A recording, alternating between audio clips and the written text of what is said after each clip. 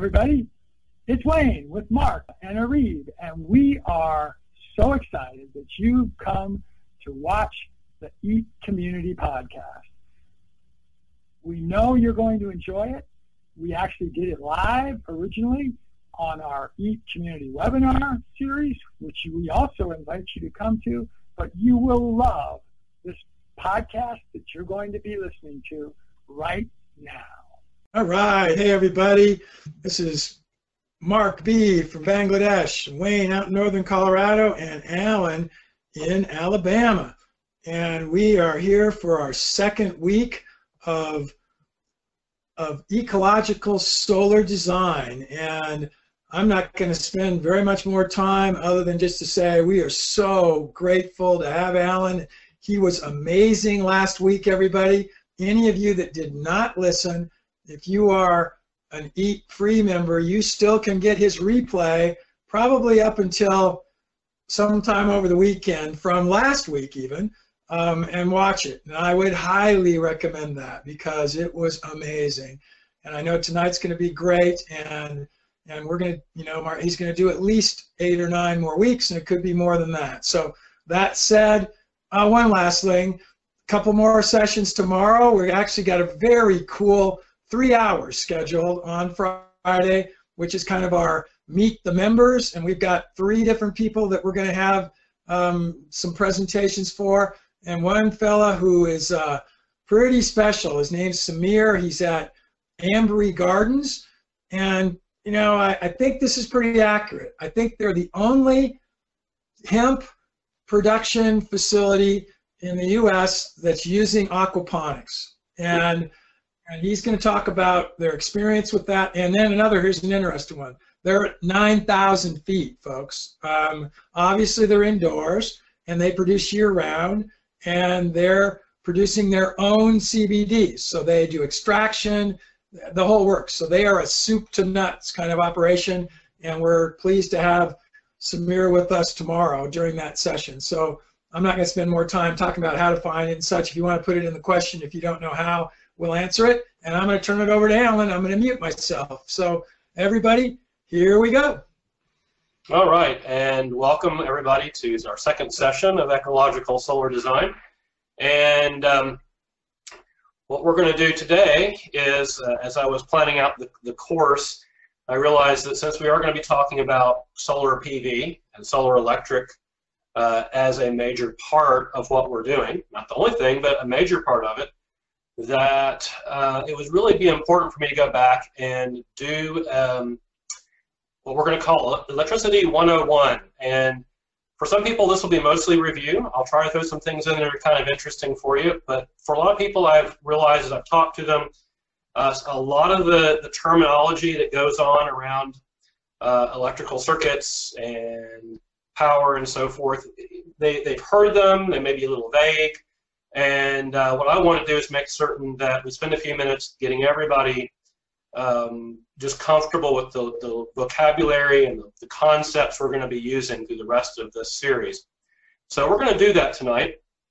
And but I did want to start off first with just a little quick review of some of the key concepts from last week, and where we talked about solar photovoltaic, and it being the piece part of solar design is all about generating electricity, but that we wanted to see if we could first meet all of our other needs, as many needs as possible in our designs, through using solar more directly, using things like passive solar heat, direct solar hot water heating, cooking with the sun, and even high-efficiency wood-burning systems.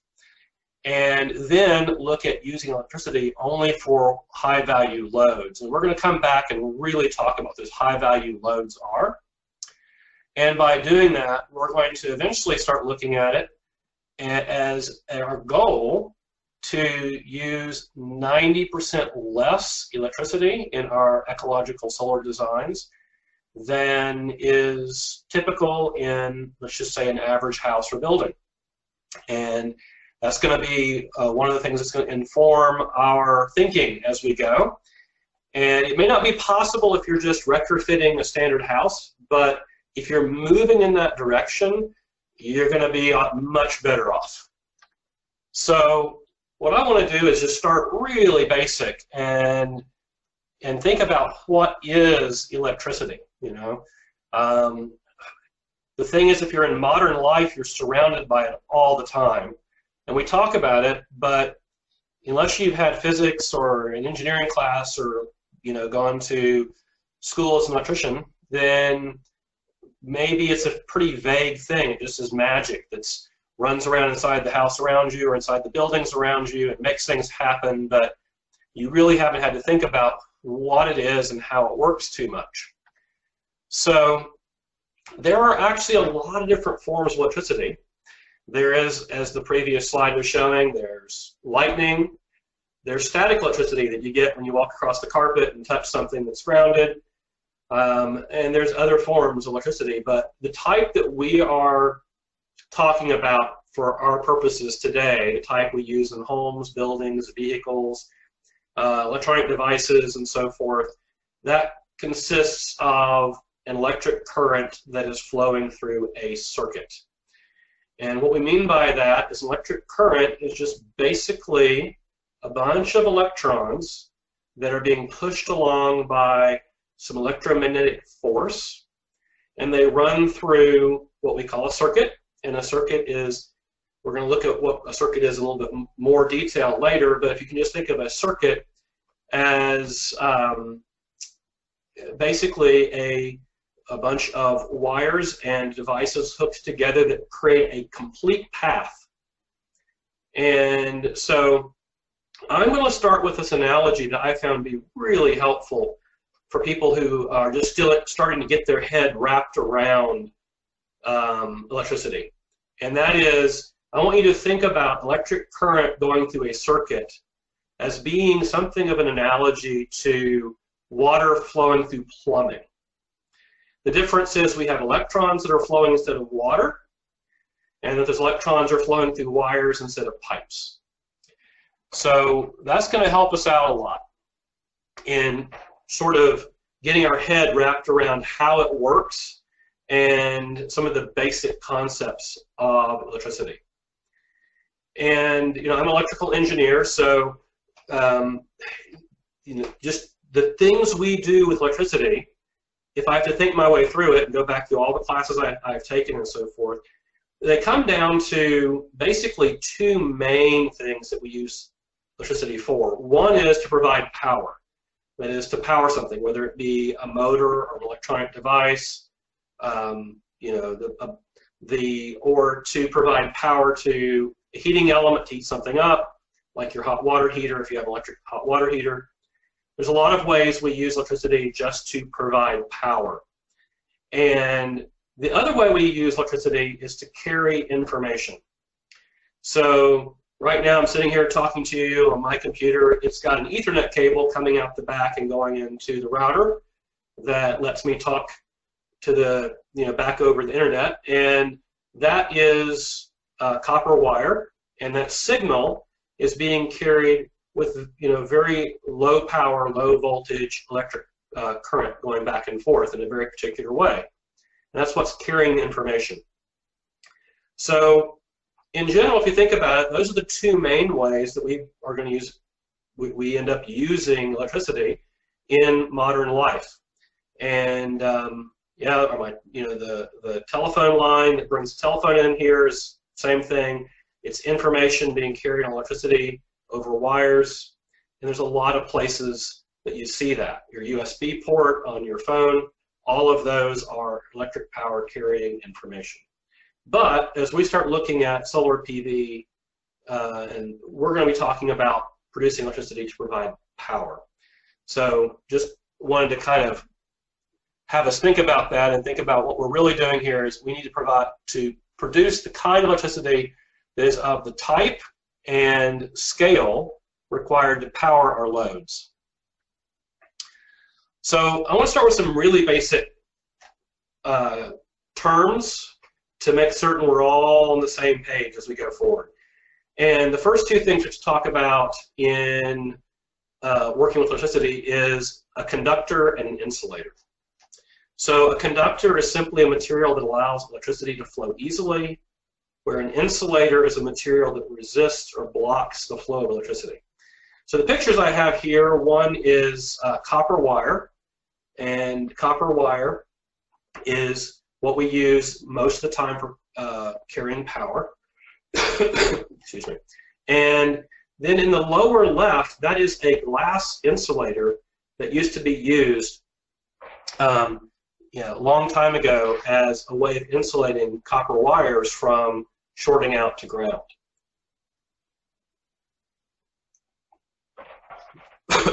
So, conductor lets the electricity flow, insulator blocks the flow.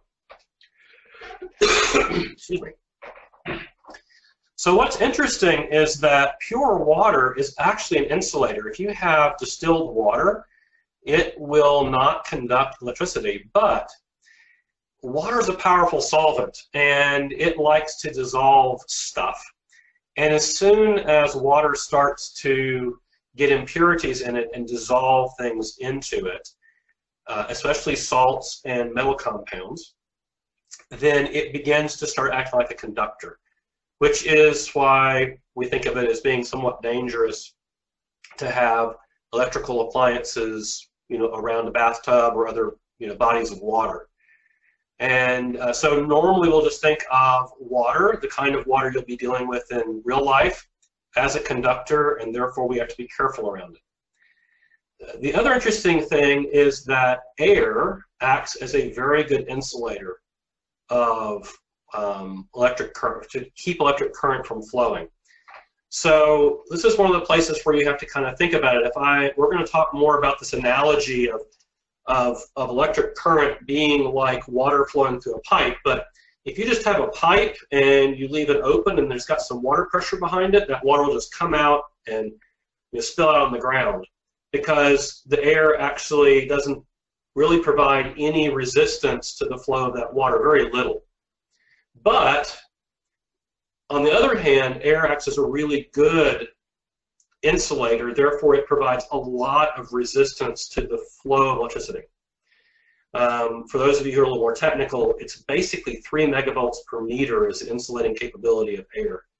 And what that means is that in an electrical circuit, if we have a wire that's just hanging out there in the air, it can have a lot of voltage on it and be dangerous, and it won't actually let any current flow until something touches it that provides a path for electricity to flow that is something of a conductor. So just something important to think about, that air is an efficient insulator. And that brings us to this idea that electricity needs a complete path or a circuit in order to flow. And if you have what we call an open circuit, then it won't. So don't worry about all the little symbols in this diagram. This is a little circuit diagram. Just look over at the far left-hand side. There's a little thing called S. That's a switch. And at the moment, that switch is open. And what that means is the battery, which is the little thing down at the bottom labeled E, doesn't have a complete circuit. And so no electricity will actually flow through all the rest of the little devices that are there on that schematic. Don't worry about what they are too much yet. But what that means is until that switch is closed and we have a complete path from the positive side of the battery to the negative side of the battery, then no current's going to go anywhere. So yes, the thing on the very bottom that's a long line and then a short line and a long line and a short line, that is a symbol for a battery. And so you have to actually have a circuit between the positive and the negative sides of the battery so that the battery can push the current through the circuit. So if we were to close that switch, then power could flow, electricity could flow, and if we were to open it back up, it would stop. Very important thing to understand, that we have to have a complete path in order for our electricity to flow. So one of the other important things to understand is electricity will tend to follow the path of least resistance, kind of like water wanting to flow downhill. But it will flow in parallel through all paths that allow for a complete circuit. So the little diagram I have here, again, is a battery. And those are 3 resistors. Don't worry about that too much yet, but there are 3 things that electricity could flow through. And if you notice, they're all connected in parallel to each other. In other words, all of them provide a different path for electricity to go through. And what will happen is that just like if we were to put water pipes here and put a T at each one of those little junction points, water would want to flow both ways as long as there was some pressure pushing it and there was a complete path for it to flow. So you can kind of think of that battery almost like a water pump trying to push water, and the wires that you see in the diagram almost like pipes. And you can imagine that the electricity or the water would flow through all 3 of those parallel resistors, provided that there wasn't some other blockage in the pipes. So the reason that's important is, well, not only to understand how the circuit works, but also for safety. Because if you happen to touch the wrong thing at the wrong time, in the wrong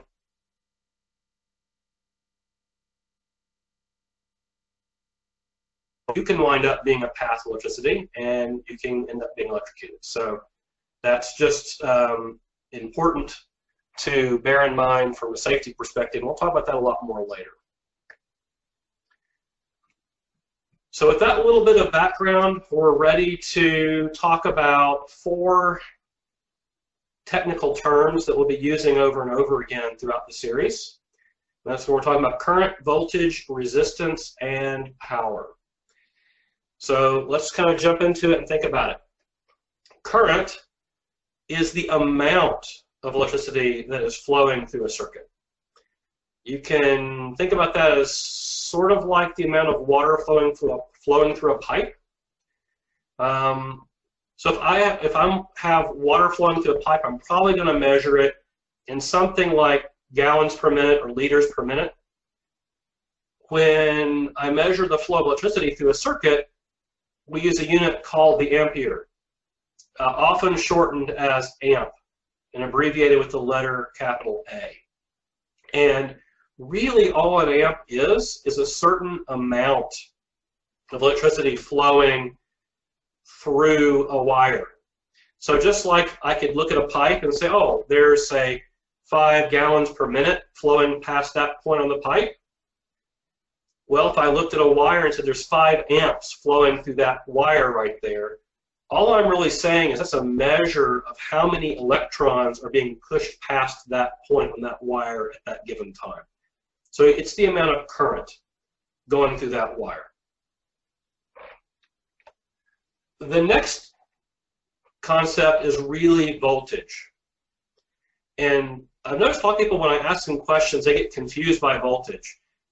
But voltage is the electromagnetic pressure that's pushing the current along through the circuit. And we call that pressure the voltage. So if I were going to be measuring water pressure in a pipe, I could use like pounds per square inch. And that would tell me how much pressure there was trying to push that water. In electrical circuit, that pressure, we call it voltage, and we use the unit of a volt.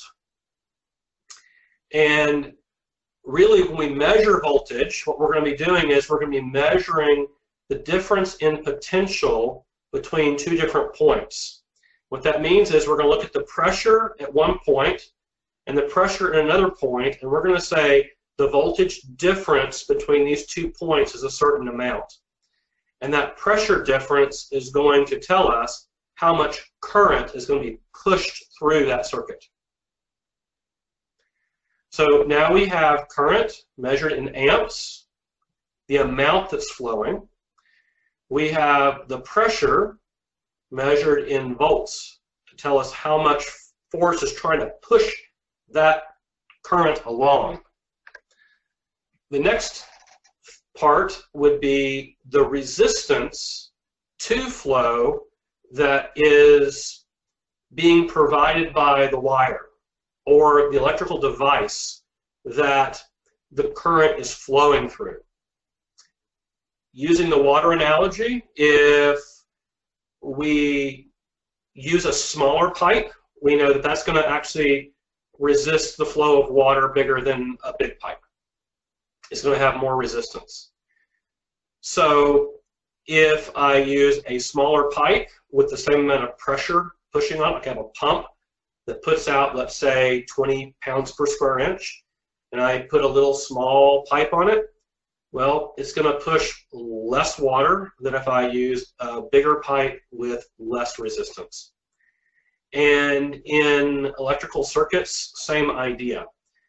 A wire has resistance, and electrical devices have resistance. And it's also true that little thin wire tends to have more resistance, and big wire tends to have less resistance. We measure the resistance of an electrical device or a wire to the flow of electrical current in a unit called ohms. And the symbol is the omega symbol from the Greek alphabet. So now we have current, the amount of flow in amps, voltage, the amount of pressure measured in volts, and resistance measured in ohms. And the last concept I want to introduce at this moment is power. If we are looking at water coming out the end of a pipe, then we could ask, well, how much power is behind that water? And you look at it and you go, well, it would be the combination of how much water is coming out and how much force it's coming out with. And that would actually determine the amount of power behind that water. Power in physics is defined as the ability to do work, and it is a measure of the rate of flow of energy. In an electrical circuit, we measure power in the unit of a watt. And for, again, people who are a little more technical, a watt is defined as 1 joule per second. So it's a rate of flow of energy. The more wattage we have, the more power we have, the more work we can make that electrical current do for us. And when we want to actually get a number for how many watts we have, we do that by simply multiplying the voltage times the current. So if I have a 12-volt battery and it is pushing 2 amps, then 12 times 2 is 24 watts, and it's just that simple. I've used another example down below on the slide. If you have a current of 2 amps going through 10 volts, then we're using 20 watts of power. So that's just as simple as it is to get the power. Now, when we get into AC circuits a little while, we'll talk about some cases when it's a little more complicated, but for right now, that's all you really need to know. So we've got current in amps, pressure in volts, resistance in ohms, and power in watts. Keep on repeating those because I want you to start to kind of get an intuitive understanding of what those things are and not to be confused when I use those as we go forward. So we did a real quick little video that just reviews these concepts, and I'm going to play it for you real quickly. I slowed it down from last week in terms of bit rate, so hopefully everybody will be able to see it streaming to you without too much interruption. So it's about 4 minutes. It's just a great little review, and I'll be back around the other side of the video. So one of the challenges for a lot of people when trying to think their way through electricity is it's kind of hard to see. Most of the time in electrical circuits, you can't see what's going on. And so I found it really useful to kind of use an analogy of water flowing through a pipe. So what I'd like to do is do a quick review of a couple of the basic concepts of electricity, using a hose and some water just to help us think our way through what's really going on. So I've just got a hose with water flowing, and even though the analogy with electricity is not perfect, it's actually pretty good. The first thing to think about in electric current is the flow, which we measure in amps, just like we would measure the water flow coming out of the hose here in maybe gallons per minute or so. And the next thing we would think about in electricity would be the pressure pushing the water out of the hose, which would be voltage. Here in a pipe like this, or a hose, that would be maybe pounds per square inch. And then the last piece would be the resistance of the hose or the pipe itself. In this case, just got a regular, garden hose, and it's providing a certain amount of resistance to the flow of water coming out. And obviously, if I kept the pressure the same and used a bigger pipe with less resistance, I get more water flow. On the other hand, if we use a really small hose with the same amount of pressure, we get less water flow. So this is really a core way of thinking about electricity flowing in a circuit. We have the amperage, the current, which is the amount of current flow measured in amps. We have the voltage, which is the pressure pushing the current. And then we have the resistance, which is the amount of pushback that whatever it's flowing through is giving you. And that together determines a lot about what kind and amount of current is flowing. So I've just taken and turned down the pressure on the hose just a little bit, and obviously the amount of current coming out, the amount of flow coming out has gone down. Just like in an electric circuit, where if we reduce the voltage, keep the resistance the same, we're going to get less current. So this is why it's kind of helpful to think about voltage, current, resistance as water flowing through a pipe. Very similar relationships between amount of flow, amount of pressure, and resistance. The last thing I want to talk about is power. And that's the ability of the stream of electricity or the stream of water to actually do work. And the way we get power in electric circuits is we multiply the current times the voltage. And that gives us the wattage, the total amount of power. So in a stream of water, you want to think about how much work you might be able to get out of that water. It would be the product of how much flow you had times the amount of pressure behind that flow.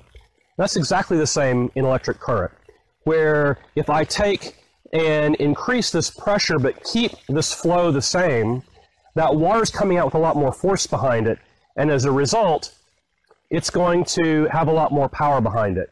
We do that a lot of times if we want to send the water out farther, get more power behind it, we might just take our finger and do this. We're restricting the water flow, but we're putting more pressure behind it, and the water goes a lot farther. So, same thing in electrical circuit. You put more voltage behind a certain amount of current, you're going to get more power. And so that's just a really quick way of thinking your way through how resistance, voltage, current, and power actually relate to each other in an electrical circuit.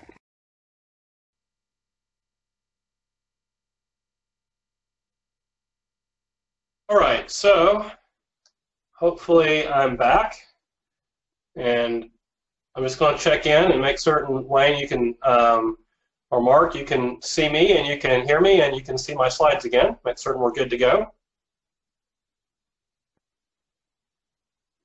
You're good from my end, Alan, and okay. Everybody throw in some run. Make sure you've got it. Very good. All right, so this is a good point. We're about halfway through, and now I'm going to kind of speed up. I know I repeated myself several times there, but I've noticed that with these very fundamental concepts, that if I don't do that, if I just go through it really quickly, sometimes it can end up being kind of confusing. So if anybody still has questions or is confused, please go ahead and throw some questions in for us, and I'll try to clarify, but while we're waiting for that, I'm going to go ahead and start, keep on moving forward, and hopefully we'll get any other questions. So Wayne or Mark, just interrupt me if we have questions we need to be dealing with. So the next thing I want to talk about is the two main types of electricity that we're going to be working with in solar PV, or actually in all the different applications that we're going to be doing. And that's direct current and alternating current. DC, direct current, AC, alternating current. And the difference is that direct current is basically, well, it's intuitively what you would think of from the analogy we were using for water in a pipe. It's like you have a pump, and it's pumping water, and the water just going in one direction. You have a steady stream of water going in one direction. And that is basically what direct current is like. You have a voltage that is typically staying the same. It's just like having the same amount of pressure in a pump pushing on the water through a pipe. And the result is that the current is typically the same if it's going through just a pure resistive circuit. It's just going to be the same. It's direct current. So in the slide, hopefully it's showing up now, you'll see that the red on the little diagram is direct current, which basically means that you've got like an amp and it's flowing in one direction, just stays steady. The other kind of power we're going to work with is alternating current, AC. And this is the kind of power that comes out of your wall outlet. We'll talk about that more in a moment. But what it does is it actually alternates directions. And if you want to think about that in terms of our water in a pipe analogy, then it would be like we have a pipe with water flowing in it, but what happens is the water is flowing in this direction, and then it slows down and stops, then it flows back in the other direction, and it slows down and stops, and it goes back and forth.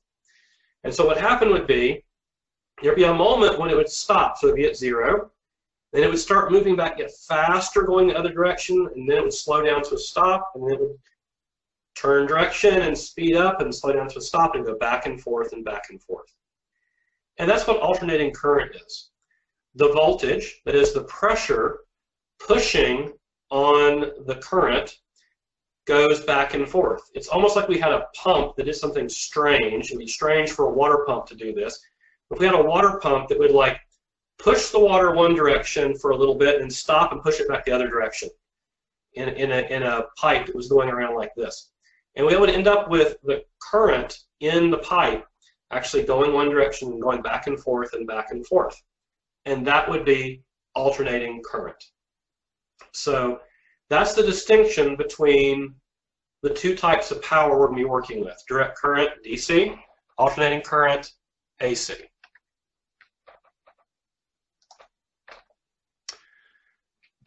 So DC, of course, that's the kind of power that our batteries produce. And you know, your battery has a positive terminal, a negative terminal, and just produces a steady voltage. And when we hook up a circuit to that, then it's basically just going to try to push the current in one direction all the time. And by the way, that's a little crown battery there. That's the kind of deep cycle battery you might use in a solar electric system. Okay.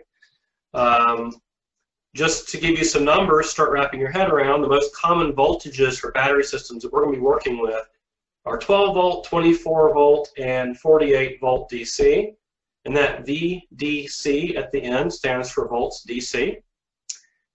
And what you're going to find out is we're going to have a whole session on batteries and storage and everything, that in a lot of cases we're going to end up with a bunch of batteries and be chained together in different ways to provide the voltage and the storage capacity that we actually need.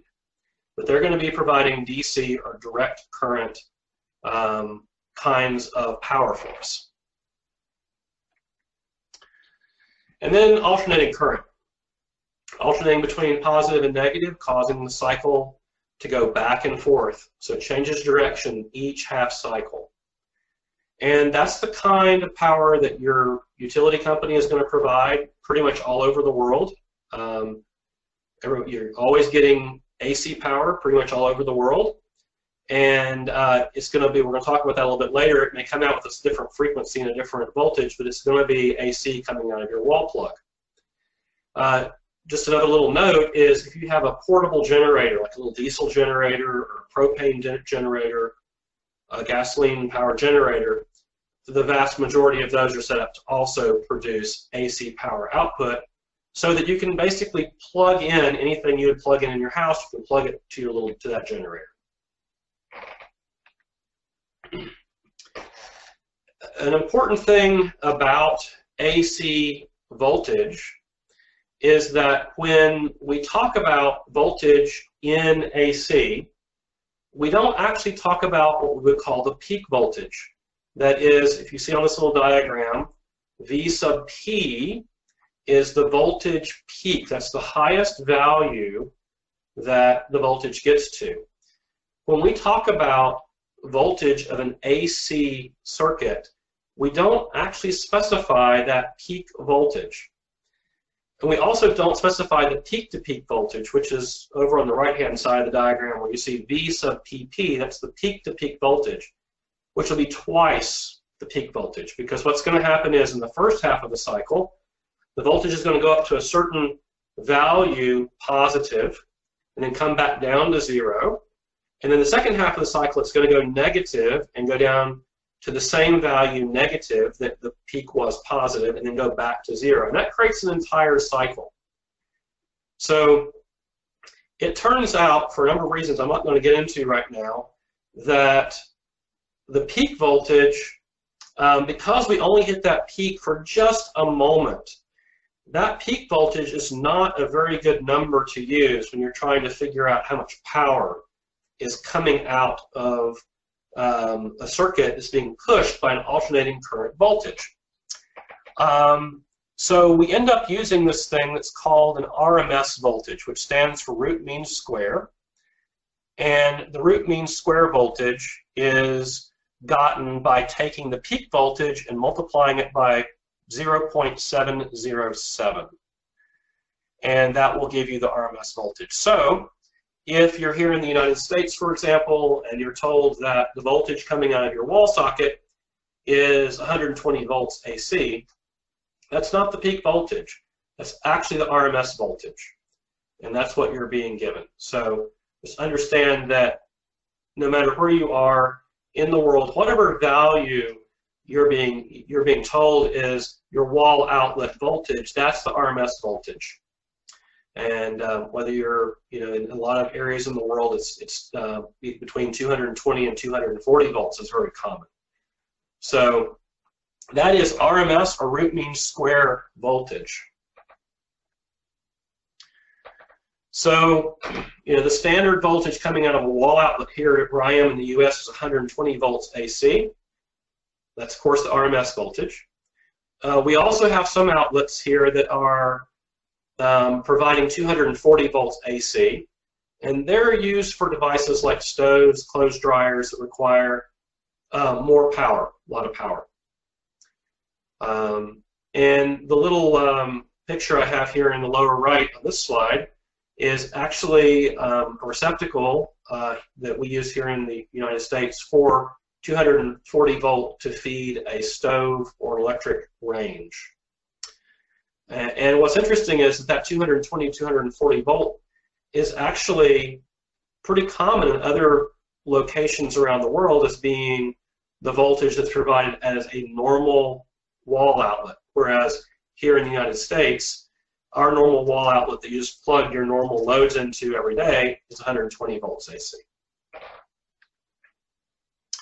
So the next thing we need to talk about AC power is basically how fast is it going back and forth? How fast is it cycling?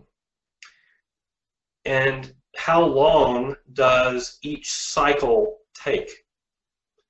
And when we start talking about that, we specify that in a unit called hertz. which is simply the number of cycles per second. So if I had a voltage that went up and then came back down to 0 in half a second, and then went back down and back up to 0 in the second half of the second, so that it took 1 full second to cycle, that would be 1 hertz. It would be 1 cycle per second. If we were to double that, so that it went up and up on the first quarter second, and then down on the second quarter second, and then up on the third quarter second, and down on the third quarter second, I had 2 complete cycles in a second, it would be 2 hertz. Keep on just getting faster and faster, and we get higher frequencies. The standard frequency for AC power in the United States is 60 hertz. That's used some other places around the world, but a lot of places around the world actually use 50 hertz. So the diagram that you're looking at shows what in red shows what wall outlet current looks like in the United States. You can see that RMS voltage is around 110 and 120 volts. Peak voltage is a little over 150, and that it is going through an entire cycle in something like 16 to 17 milliseconds. That is 16 to 17 thousandths of a second. Whereas the blue line is showing us what it looks like in, say, an area of the world where they have 230 volt RMS voltage with 50 hertz. And so you can see it's actually cycling a little bit slower than the 60 hertz. It's only cycling 50 times in a second instead of 60.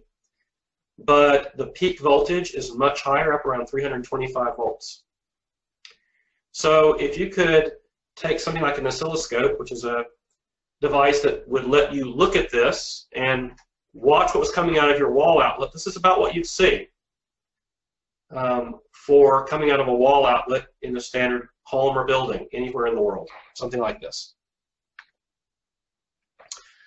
So the piece of test equipment we use to measure voltage, current, resistance is called a multimeter. And this is a critical piece of test equipment to have when you're working on electrical circuits. To me, I just think it's impossible to work safely on any electrical system without having a good, proper multimeter. What it is, and I'm going to grab my multimeter, I have it here on the table behind me. This is my multimeter. I happen to like Fluke as a brand, but there's a lot of great brands out there. And it will allow you to measure, there's different places on the dial here. If I turn it to here, it's going to measure AC voltage. If I turn it here, it's going to measure DC voltage. I can turn it here and measure millivolts for measuring very small amounts of voltage. And then I can turn it here and it'll measure resistance of a circuit. I can see how many ohms. And then it also has what's called a continuity tester, where if I put the leads of the test equipment onto something that is a short circuit, it'll beep at me to tell me that I've got a connection between between whatever the two leads are touching. So I'm going to put the leads on here so you can kind of see what this looks like. There you go, I've got the leads on it. And I've got it on continuity right now, so you can hear that maybe. That tone tells me that when I touch these two together, that I've got a complete electrical circuit with very low resistance. So this is something that every electrician will be using, and when you are working on any circuit, one of the very important safety things to do is to use this to make certain that the circuit is properly de-energized, doesn't have voltage on it, before you start working on it. And so that's part of the reason it's such a critical piece of safety gear, is to have a good multimeter to get you to work with. The last two positions I didn't show you were both for measuring current. So it's called a multimeter because it measures a number of things. It measures voltage, it measures resistance, it measures current. So very important piece of test gear to have when you are working with electrical circuits. So one of the important things to realize is that a lot of our electrical devices use DC voltage internally, even if we typically sometimes plug them into a wall. So for example, the computer monitor that I'm looking at right now as I'm doing this presentation, it plugs right into the wall outlet with an AC plug. But if you look at the electronics inside of it, it's actually using DC voltage inside. Obviously, things like your cell phone, I got my cell phone sitting right here, they use DC voltage inside. They've got a battery they're running off of. They're running off of DC. And so something like a cell phone can run directly off the battery, provided that the battery that's inside of it is the proper voltage and current. And yeah, I had fun and put that picture of a cell phone from the days when I first started working with the things. That's been a few years ago that we had cell phones like that. We've come a little ways in the time since then. But just to realize that for a lot of the devices, electronic devices that we work with, what's happening is even if we plug them into the wall outlet and we have AC power coming up the power cord, that in order for us to have that device work, we have to take that AC power and turn it into DC power at the right voltage for it to work. And so it's pretty common to have to turn AC power coming from a wall outlet into DC voltage needed by a device. And that's normally done either by an internal power supply that's inside the device or by an external power brick such as a wall wart. So on the picture on the left there on the slide, that's a power supply for a computer. And that takes the AC power from the wall outlet, and it turns it into several different DC voltages required by all of the electronics inside the computer, by the motherboard, by the hard drive, by the graphics card, all that sort of stuff. And that would just be what a power supply inside your computer is having to do. If you have a TV set, a lot of other kinds of electrical devices that plug into a wall, they might have something like that internally, or they might have what we call a power brick or a wall wart, and I actually have one of those right here as well. This is a little wall wart. What's actually happening here is this plugs into the wall, and then inside of this little brick are the electronics that take and turn the AC power into DC, and then put DC current out onto this wire to go to the device. And this actually happens to be a power supply for a ham radio that I own that lets us do emergency communication. So, but you'll see this a lot, and that's what these little guys are doing. Sometimes you'll see that the little brick is in the middle of the wire. You've got a normal plug, and in the middle of it you get a little brick, and then it's going. That's turning your AC power into the proper voltage. And by the way, this particular one says it takes in 120 volts AC at 60 hertz and 12 watts, and it outputs 12 volts DC at 500 milliamps, which is half an amp. So that's what those little devices are doing for you. And by the way, those are called rectifiers. That's a technical name for them. Is anything that takes AC power and turns it into DC for you is called a rectifier. Now, there's going to be a lot of cases where you have to go the other direction. We're going to need AC power, but what we have is DC. Excuse me. So, for example, if you have the output of a solar panel, which is going to be DC, or the output of a battery chain on a solar setup, which is going to be DC, and you need AC power to run something, then you're going to need a device that actually goes in the opposite direction and turns DC power into AC.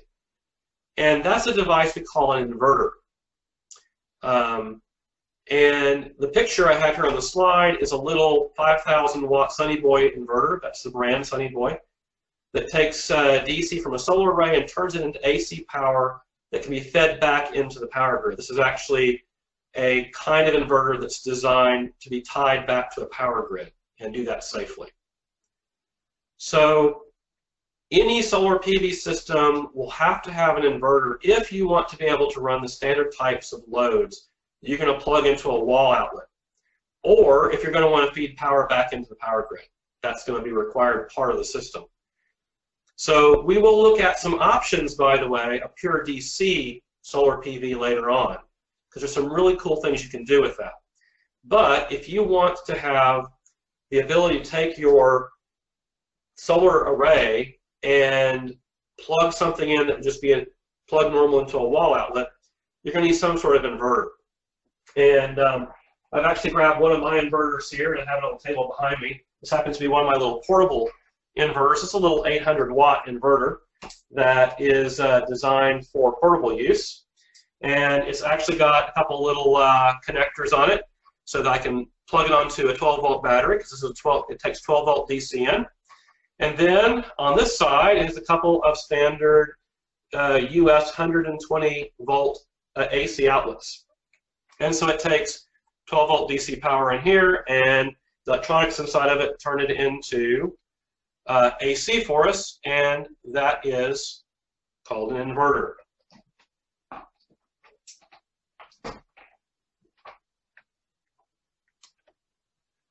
All right, the last big concept I want to run over tonight before we kind of stop and take questions is something we're going to run into a number of times, which is series versus parallel connections of devices. And so in this particular little slide, what we have is a battery that's hooked up to two little DC lamps. In the first picture at the top, they're hooked up in what we call series. That is, they're hooked up one after the other, so that the current has to run through one first and then through the second one next. So all the current that runs through the first lamp also runs through the second lamp. Then we call that a series connection. In the bottom, we have what we call a parallel connection. You'll notice that there's the battery, and we go around and we come to a fork in the wire, both at the top and the bottom, in which the current can split. And now part of the current will flow through the first lamp, and part of the current will flow through the second lamp in parallel. And they will come back together at the little node where the two wires join back up and go back to the battery. And that's an important concept, because we can have loads in parallel or series, we can have batteries in parallel or series, we can end up with solar panels in parallel or in series. So we'll end up with this concept coming back to us a lot. And just to help you get your head wrapped around it, I'm going to give you a real quick example. It's a little more complicated, but kind of fun. And this is a battery, a 5 volt battery, that has a bunch of resistors connected to it. And you can see each of those resistors is labeled with a certain number of ohms. Remember, our little omega symbol stands for ohms. And then all the R numbers are just numbers so we can refer to which resistor we're talking about. And I'm going to just do the math for you real quick. Don't worry about following the math too much, but I'm just going to look at this circuit and kind of tell you how it works. If you go all the way over to the far right-hand side of the circuit where we have R6 and R7, you'll see both of those are 2 ohms. And it turns out when we're working with resistors, when you put them in series, their resistance adds up, which makes sense, right? If we had a big water pipe and I had a place in it that was kind of small that was like adding resistance to that pipe, and then I added another one a few feet down the road on that pipe, then we know that the resistance to the first little constriction point and the resistance to the second constriction point would kind of add up, wouldn't they? So what it turns out is, with R6 being 2 ohms and R7 being 2 ohms, that acts like a 4 ohm resistor. We could actually replace that with a single 4 ohm resistor, we get the same thing happening. Same amount of current would flow through it. Now, if we look at that, we see that R6 and R7 are actually in parallel with R5. You kind of go back to the place where there's a branch right before R5. You can see that there's a place where current can split and either go through R5 or go through R6 and R7. So what it turns out is R5, which is 4 ohms, is in parallel with R6 and R7, which together equal 4 ohms. And the thing about parallel resistors is that when you put resistors in parallel, what you've done is you've given multiple paths through which the power can flow. And so you get some power flowing through R5 and some flowing through R6 and R7. And so you'll get more current than if you had either one by itself. And therefore, it looks like less resistance. And so what ends up happening is this turns out that if you have a 4 ohm resistor in parallel with a 4 ohm resistor, which is what happens here, that the result is half of the resistance as if you only had one. Kind of makes sense, right? If I took and put 2 pipes in parallel with each other, instead of just 1 pipe, then I would have half the resistance, as long as they were the 2 pipes were the same size and had the same resistance. Then having 2 pipes in parallel would have half the resistance of just 1. So if I have 4 ohms in parallel with 4 ohms, it looks like 2 ohms. And so that whole little branch, R5, R6, R7, looks like 2 ohms. I add that in series with R4, which is 10 ohms. That means I add. So 10 ohms plus 2 ohms is 12 ohms. So what that tells me is that entire right-hand side of the circuit looks like a single 12 ohm resistor. And that would all be in parallel with R2 and R3. R2 and R3 are in series with each other. 8 ohms plus 4 ohms is 12 ohms. So that R2 and R3 together is 12 ohms. The whole right-hand side all together looks like 12 ohms in parallel with the 12 ohms of R2 and R3. So 12 ohms in parallel with 12 ohms is 6 ohms, half the resistance. Now I've got 6 ohms. That entire right-hand side of the circuit, everything except for R1, looks like 6 ohms. In series with R1 of 4 ohms, 6 ohms plus 4 ohms is 10 ohms. And that means that I've got 5 volts pushing current through 10 ohms. And for those of you who want to go that far with the math, the Ohm's law tells me that the voltage equals the current times the resistance. So what that tells me is that the current would be 5 volts divided by 10 ohms, or half an amp. So the math is not as important as just kind of looking through the circuit and thinking about which things are in series and which things are in parallel with each other. So if you follow that, you're doing really, really well. I just wanted to kind of run you through a quick exercise of what's series and what's parallel. And we'll be thinking about that, as I said, for batteries, for solar panels, for loads, all those kinds of things. So, as I said, don't worry about the math. Just try to grab the concept that things connect together either in series or parallel. Okay?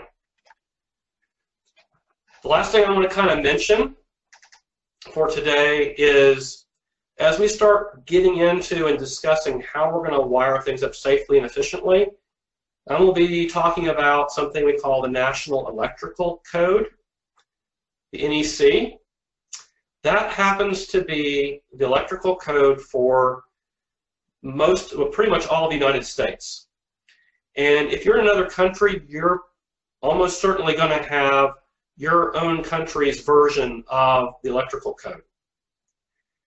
And the reason I want to talk about the electrical code here is because that those documents are the result of a lot of very hard-won information about how to wire things up safely and efficiently. And everything that we're going to be talking about doing, we're going to make absolutely certain that we follow the electrical code. There are some places, as an engineer, I run into some regulations that are kind of silly and don't make much sense. But I will tell you, having worked with the electrical code here in the US, and from what I've heard people all around the world, I would highly recommend you pay close attention to these electrical codes. When you work with an electrician or an installer, make certain they understand the codes and that they are working with them. Because if they're not following these codes, then you can have safety issues, people getting electrocuted, starting fires, damaging equipment, and so forth. So the reason I'm mentioning this is that I'm not trying to make you a qualified electrical installer in this class. That would be a lot longer class and we have hands-on components and so forth. I'm trying to get you enough understanding to work with installers and discuss what's going on with them intelligently. If you have an electrician, someone who's certified to do this, they'll have been tested on these codes and they should be following them. But it's just important when they start talking about what the code requires, you kind of know what they're talking about, and that you, of course, insist that they follow those codes. So we'll dig into that a little bit more next week. So what I have for you for homework for this week would be to go and look at the informational labels on the various electrical and electronic devices around your home. And look at it, try to determine, does it use AC or DC power? What input voltage is it using? How much current does it draw? And how much power does it use total? It kind of good for you to start looking around at that. Start to get a feel for, how much power are these different devices around your house actually using while they're on. How much power does, say, your computer use? How much power does your stove use? How much power, if you have a refrigerator, how much does it use? Start looking at that and figuring out whether devices are using like a little wall work, like we talked about, to turn AC into DC, and if so, what voltage DC are they using? Take a look at that just to start getting used to that, because that's going to be one of the things you're going to start thinking about as we think about loads, how much power they're using, and what it's going to take to power those up using solar photovoltaic systems. So with that, I'm going to stop there, and we're going to see if we have any questions that we need to run through before we wrap up for today. Awesome, Alan. That was really good again. I apologize to folks. Something happened today as we switched in between that video and the back to the slides. Some of you weren't able to get them back. I don't know. It wasn't it wasn't everybody's problem. And one person said that it was on their iPad, and let's see, he said it worked on their regular computer and not on the iPad, and they came back in. We've had a little bit of that challenge in the past. We're going to check with GoToWebinar on this, but anyway, I apologize for that. Let's see. So Ankar asks about where would the recording of the first lecture be. That would be in your website for the Economic Action Team, and it would be in, there's lots of material there, so you can do a search and just do a search for Alan Booker, and you'll just get led right to it, or solar, ecological solar, or there's a table of contents. Frankly, I will recommend this. Look for all the stuff you have there. You've got an amazing amount of material, and so you ought to check that out. But Mark just put up on the question the website, and if you're for whatever reason not yet a member, what we do is we make people members after they've registered a day or so later. If you're not a member yet, you can just join right there too. You just, the website, the eatcommunity.com. If you're a member, you just go to the login and you'll be able to get in. If you're not yet, just register. And even if you forget whether you're or not, go ahead and register. It's not going to matter. It'll actually tell you if it already has an email for you. And if you forgot your email, if you forgot your password, there's just some blue letters there that say "forgot your password," and you'll get a new one. So that's where you get it. What else? Anybody? Questions? Wayne, one of the things I would like to ask the audience would be, basically, it would have been probably good to ask this at the very beginning, but I didn't think to do it. So what I would like to do now is, I went through a lot of the real basics, and I guess what I would like to see is, the first question is, like, for everybody who's on, how helpful was that? And maybe a better way of asking it is, to ask everybody to just put into a number from 1 to 10 on how comfortable or how conversant they are with electrical theory. 1 being, I barely know anything, and 10 being, I have my PhD in electrical engineering. Just so we can get a feel for the audience as we go forward as to how much we need to continue to review basics. That'd be really helpful for me to know. And if everybody's enjoying, I hope everybody enjoyed me going through the basics like this. And so maybe make a comment if in the question box if this was helpful for you. Let me know so that I kind of again can continue to aim this at where the audience really would like for us to be. Well, you've got one, Merlin, who's a regular, who's a set of 4. You got Encore, Shah, who was very active. He says he's a 9, but he said it was still really good. Yen said, very helpful for my homeschooling daughter to learn this. Many thanks. Very helpful from Kate. Thanks very much from New Zealand. This was very helpful, and I would rate myself as a 2.5. Jeff says he's a 7. Robert Humpal says this was very good. I will just tell you, people, if they don't like this stuff, they turn it off, and everybody was staying here, and the numbers were even going up, Alan. So let me ask the question a different way. You guys are being, you're answering. Is there anybody that doesn't like the level that Alan's at, that just is not going to come back because he's being too basic? And if that's the case, just put a 1 in, and we'll see. Because another person says they're a 9. I mean, you've got some people with some pretty good knowledge, but they're still here. So let's just see what they say. Ankar says I'm a 5 or a 6, although I'd already had an understanding of the electricity. I learned a lot about the conversions going on within the solar energy systems. I appreciate the detail being added. Level is perfect for me. This is from Mary, who's absolutely one of our regulars, and I have a lot of respect for her comment. So I'm not seeing anybody.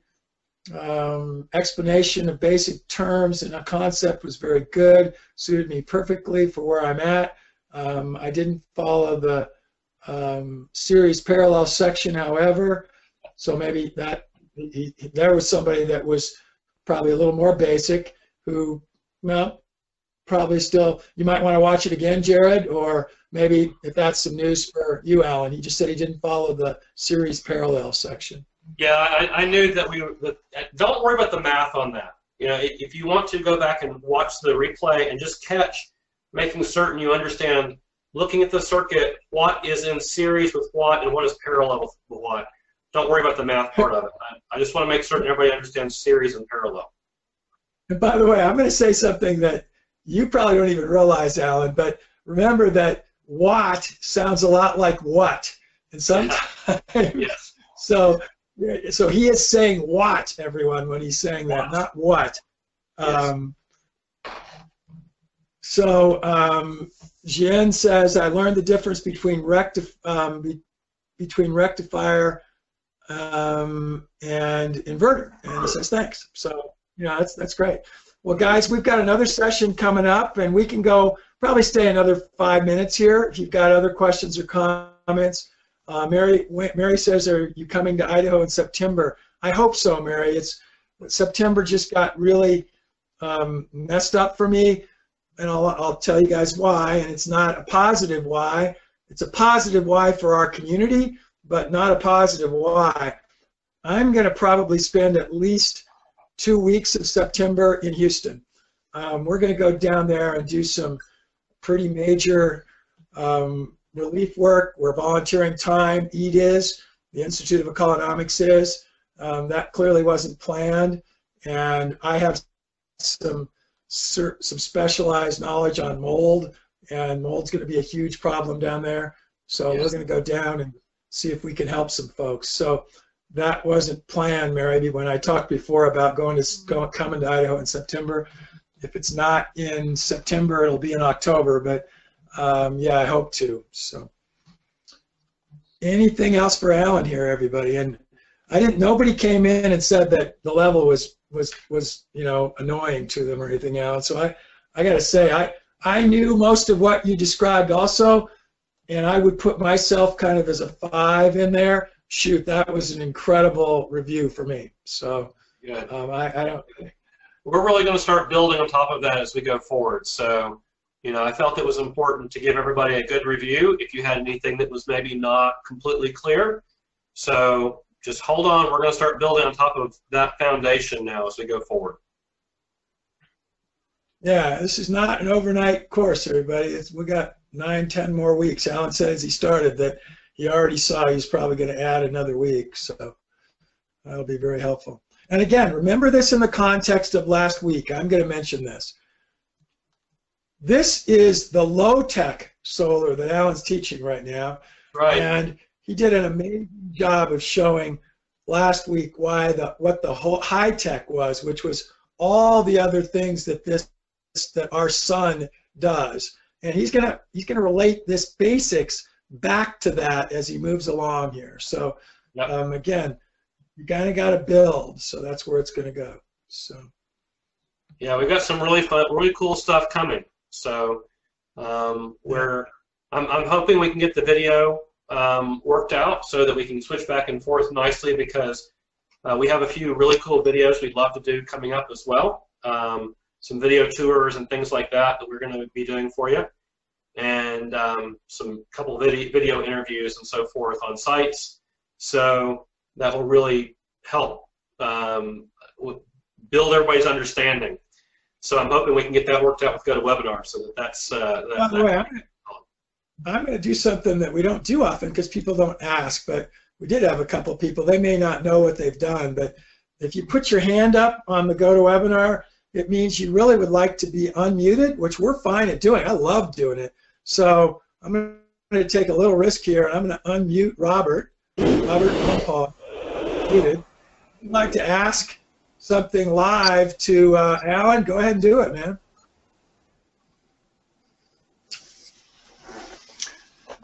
No, I didn't know what it meant, the hand up.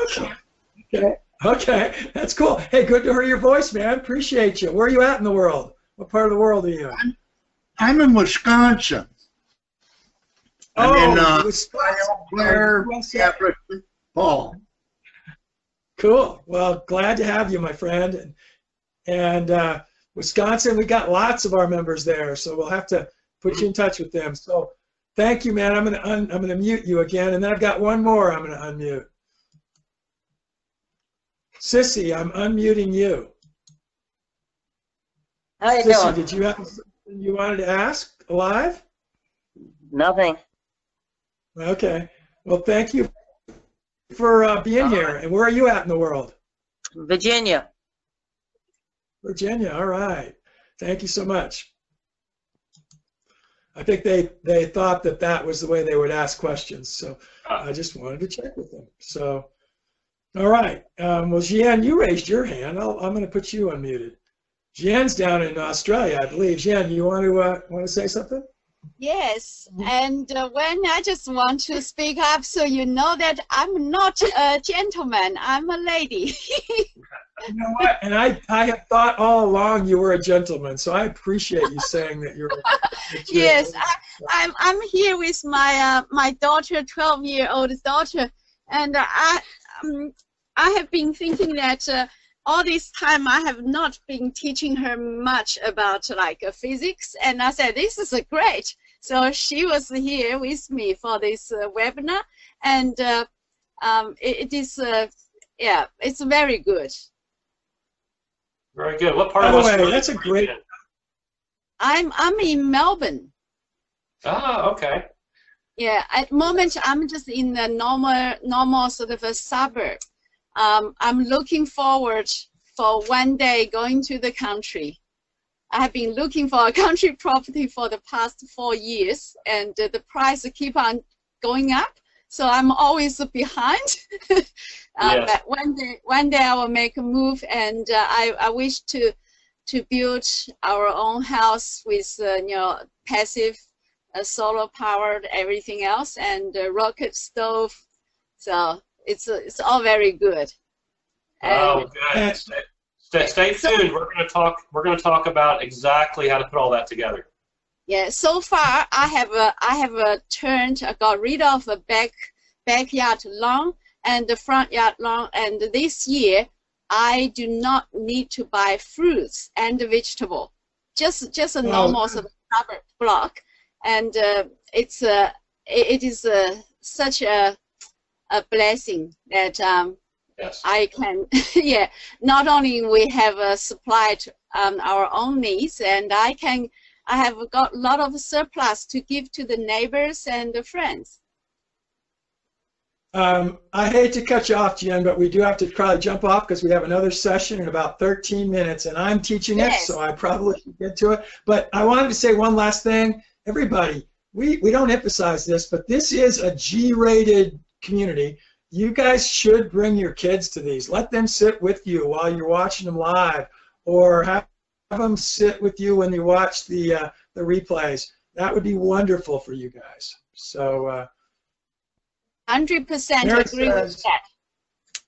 Yeah. Mary says, by the way, one last one here. I'll finish with this with Mary. I'd love if you could have someone lecture on rocket mass heaters, which maybe even that's one of the episodes that Alan might do. That's clearly solar. So he might or might not. Well, all I'll say is that I will be in Montana with Paul Wheaton in October for part of their Rocket Mass Heater Jamboree up there. So I'll be taking some pictures, and we will definitely be talking about rocket mass heaters and how they fit into ecological solar design. So Mary, if once he's done that, if we still feel that we really need somebody to do something in much more detail, let's see if we can get that done. I actually just had a talk tonight with Paul. So Paul, we could see if Paul's got some suggestions for people, maybe even after that jamboree, Alan, if there's somebody else that could be useful. We do need to cut this off, everybody. Appreciate all your love and being here, but we got to do another one. So thank you again, Alan. We'll see you next week. You were awesome again. Thank you, Mark. And Mark, why don't you go ahead and stop the recording, and let's get on with our next session.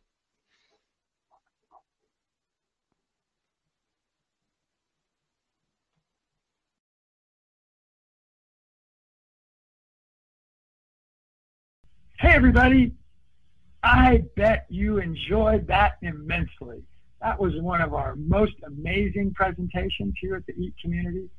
Please look forward to our next podcast in the very near future, and we look forward to seeing you again on the EAT Community Podcast.